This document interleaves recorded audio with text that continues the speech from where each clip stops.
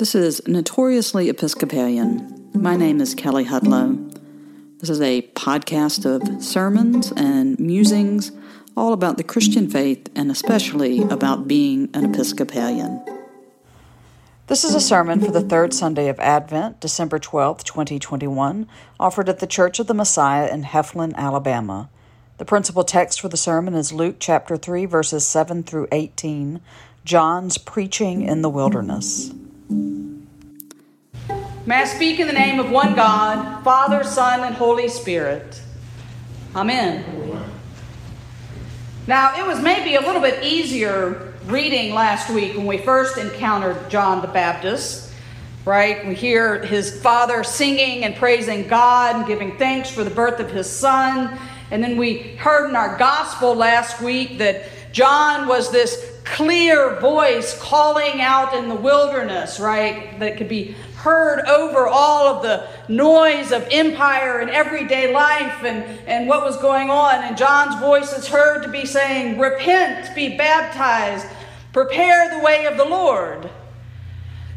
In our reading this morning, we see that people heard John's voice, and so they show up and they're ready to hear the word of the Lord that's come to John, right?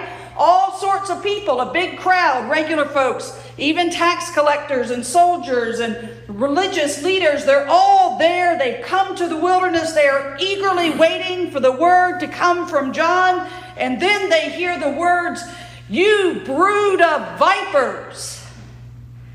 Not quite the message that maybe they were hoping to hear. And I would be willing to bet you didn't come to church this morning to hear the words, "You brood of vipers," and to be chastised by some wilderness prophet.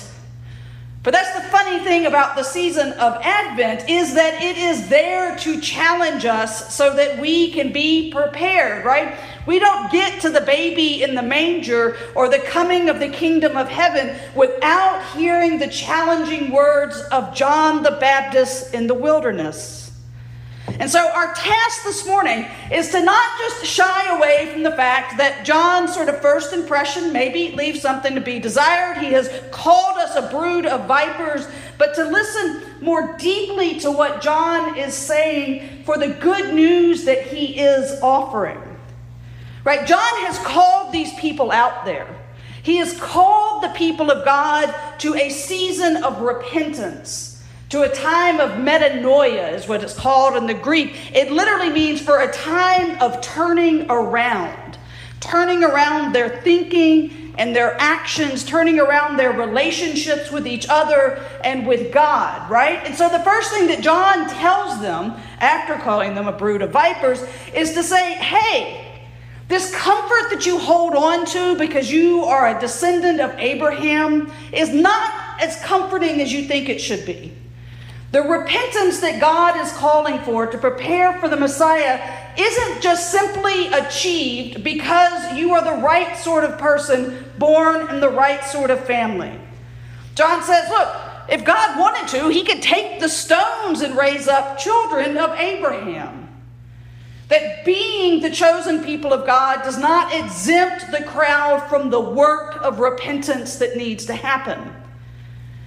And when the crowd hears this, when suddenly what they counted on seems to be gone, then they ask the question that probably really speaks to us, which is, John, what should we do? Right? If you're telling us it is not just enough to be faithful and to follow God and to be God's chosen people, and it's not just enough to do the best that we can to take care of ourselves and our families, to pray and to feast and to fast, and we've come all the way out here in the desert, right, to this weird place, and you're wearing those weird clothes and you're calling us these things, and we're here to be baptized. What do we need to do to show our repentance, to show that we have turned to a new life? You can almost feel the anxiety that's in the question, right? Like I'm right there with the crowd, you know? I get this question. I can feel it in my bones, right? I'm doing the best I can to do right and to be who God is calling me to be. But then yet again, there seems like there's something else, something more, something different that I should be doing, and just hitting that point to go, well, what is it? What should I do then?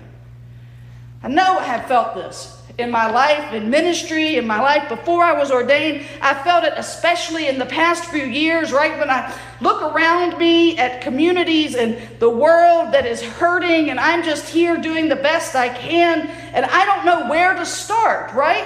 Where do you pick? How do you deal with the fact that we're living through a global pandemic? Or how do you deal with the fact that we have people in our communities that are mistreated and are treated differently and unfairly and unjustly just because their gender or who they love or their immigration status or the color of their skin? Where do you start with that, right? How do you stop a cycle of violence in your neighborhood? How do you stop school shootings? What do you do when a tornado goes through 4 states and destroys towns and kills people and tears apart lives, and the water is being poisoned and the earth and the climate are changing, and all we are left to do is to say, well, then what should we do? I know I get stuck at that question. I get stuck at the question of what then would you have me do, God, to where I can't take the first step to actually doing something. And to me, this is the good news of John's words. Because when the crowd says, well, if it's not enough to be faithful people of God that pray and fast and take care of our families, what then should we do? John doesn't give them a 10-point plan, right? John tells them, if you have 2 coats, you give 1 to somebody that doesn't have one. And if you have enough food for your family and your neighbor doesn't have enough, then you share what you have with the people that need it. When the tax collector comes and says, then what should I do? John doesn't tell them, dismantle an oppressive system of taxation that marks the Roman Empire. John says, do your job fairly. Collect no more than what you are supposed to collect. When the soldier says, then what should we do? John doesn't tell them, go quit your job and find another way to make a living other than being a soldier. He tells them, don't use the power that you have as a soldier to abuse or extort things from people, but instead be satisfied with the wage that you receive. And don't use your power to take more than what you need. See, for John, if we have repented, if we have turned our lives and our hearts towards God, then our actions are going to bear fruit. It's not what's one more thing that we need to do to show how faithful we are. We need to just simply live faithfully. And that begins first with sharing out of our abundance. Practicing fairness and justice in the places that we work, and refusing to use whatever power or control we might have to abuse somebody else. And here's the trick. The real answer to this question, right? When we're asking the question, then what should we do? Because we want to tackle some big problem. And John is saying, start at home, right? Share what you have. Don't abuse your power. Be kind to people and act justly. John is also really saying, hey, you are not the savior of the world. The work that you are given to do is very much within your means if you're willing to act and have a life of repentance. It's not a 20-step plan to dismantle the Roman Empire or change this temple system of worship, right? Those that came out there to hear him, if he had said that, would have been frozen to inaction just like I feel sometimes, right? But John answers their questions with, here's the simple first step. And if we work and respond to repentance and good news in our lives and begin to transform ourselves and our families and our workplace, then what happens is that repentance in our life that's borne out through our acts of love and justice begins to add up, begins to undermine systems that support injustice and inequality. But more importantly, when we focus on the work that is ours to do, right? Not saving the world, but living more justly and kindly in it, we can move from the anxiety that led us to the question of saying, well, then what do we need to do? What's the next quick fix? To the expectant hope. Because when John tells the tax collectors and the soldiers and the crowd what they need to do, all of a sudden they begin to be expectant. They begin to think, well, maybe the Messiah that we've been waiting for really is here and near, and maybe it's John. And then John, as a good prophet, says, it's not me, right?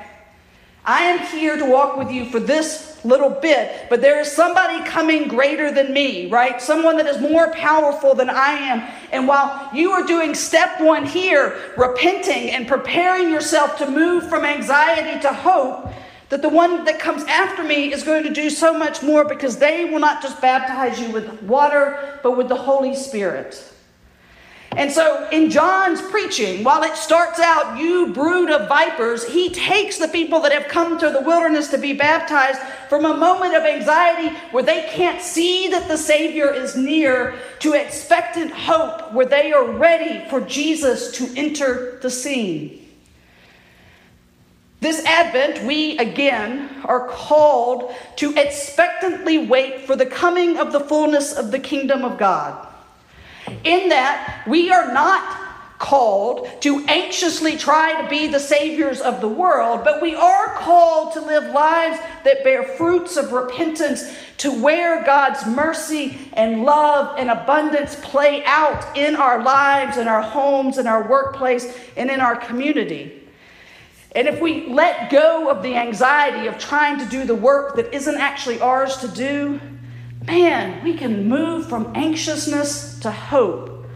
We can have our lives stirred up by the power of God, so that the people around us, seeing us, right, seeing these fruits in our lives, suddenly let go of anxiety and move to expectant hope, so that we can all stand ready and know and wait and say that surely our Savior is near.